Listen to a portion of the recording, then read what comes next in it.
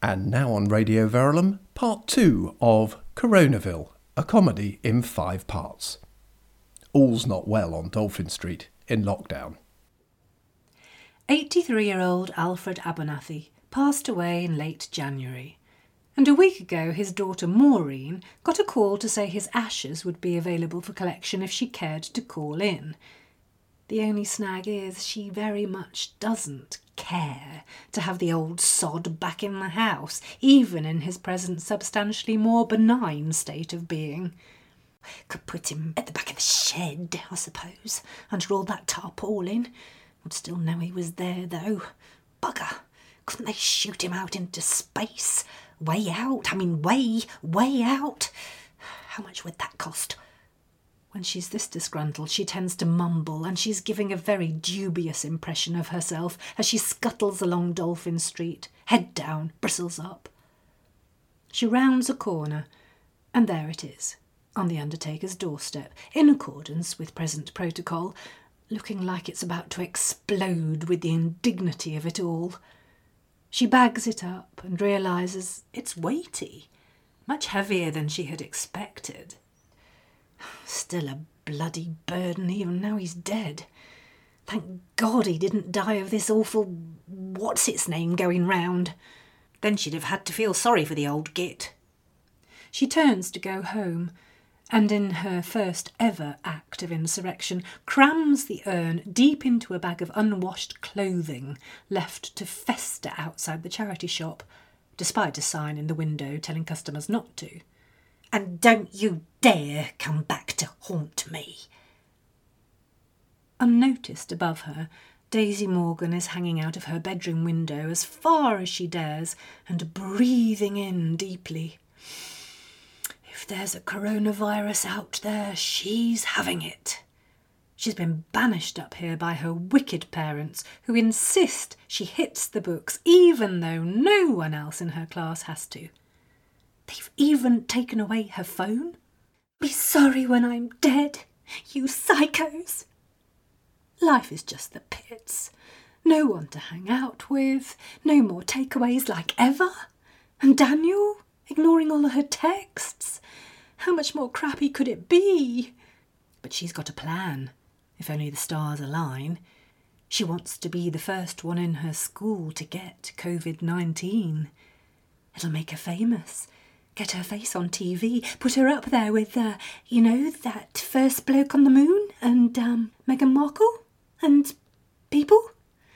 All she has to do is wrangle one tiny little virus.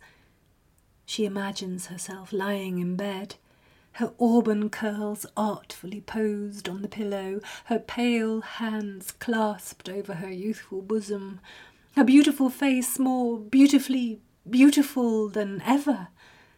And beside her, Daniel on his knees, crying tears of scalding regret into her Dunelm duvet. But Daniel Rosario, up the street at number 61, has other things on his mind. He's finally persuaded his dad that going out for a driving lesson together won't contravene the stay-at-home message being promoted ever more aggressively on the news each evening. Well, all right. But we keep the windows up, okay? Daniel agrees, but is thinking, you're incredibly stupid. You can't possibly be my real dad. He has the whole household in thrall to himself and his every wish, and still employs the tried and tested technique he first cultivated as a toddler to keep everyone firmly under his thumb. It's always got to look like an accident, otherwise it doesn't work, he tells those keen to emulate his success. For example, they tell you to wash up, so you bust their favourite great-aunt Fanny's really valuable heirloom soup tureen thingy into 1,000 pieces. Job done. You'll never wash up again. And it works for every situation. My dad cries every single time, and I always get my own way, so win-win. Sometimes I don't even want anything, I just do it for something to do. All he's had to do to get the driving lesson is wait until his dad found him, struggling to shift the brand new Sony Bravia Ultra HD Smart Android TV. I'm moving it to over there because the sun's in my eyes and telly is the only thing to do around here. Jennifer Jepson is having a leisurely smoke and her fourth coffee of the morning, a well-practised delaying tactic before getting down to the housework. Something big is kicking off next door, but she can't quite hear what.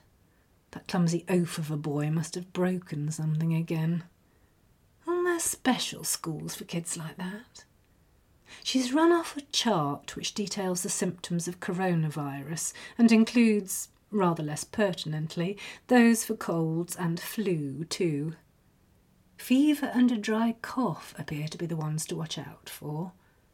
She has to laugh. What with her hot flushes and smoker's cough, how would she ever know if she had it? Actually, yeah, how would she? Within sight of home now, Maureen Abernathy is worrying they'll trace the urn back to her, when someone taps her roughly on the shoulder. I haven't finished with you yet, matey. Oh, God, no, not Doreen Evans.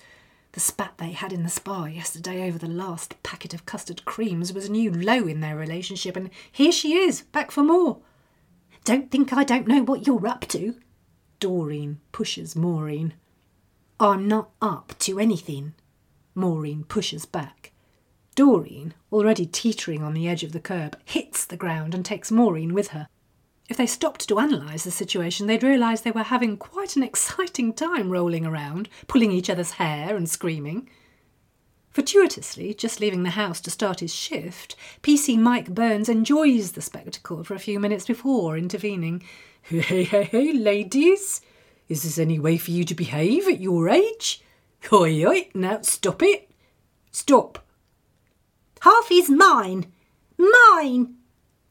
Maureen thinks the silly bitch is still talking about the blessed custard creams. You're supposed to be 2 metres apart, do you hear me? Unless you're a family unit. And I very much doubt that. Ladies, please. I want what's coming to me, Doreen wails. Oh, so that's it. Maureen levers herself up from the pavement. Probate takes time, Doreen, I told you. But I need the money now, you stupid cow. It's all right, officer, we're sisters. We'll go quietly. Like hell they will. Marcia Gibson, attired in a shade of yellow visible from space, has seen the whole dirty, rotten episode. Had your hands full with those two, didn't you, big boy? She purrs as she passes PC Burns. She runs manicured fingers through her dormant hairdo and wonders how long she will have to wait for Mario's ministrations. He'll have a fight on his hands, breathing new life into that little lot when eventually he's back in business. We'll all be permanently in headscarves, she sighs. Lovely. Coronaville was produced under lockdown conditions by writer Jane Fookes in her pyjamas and narrated and recorded by Jill Priest when the kids were asleep.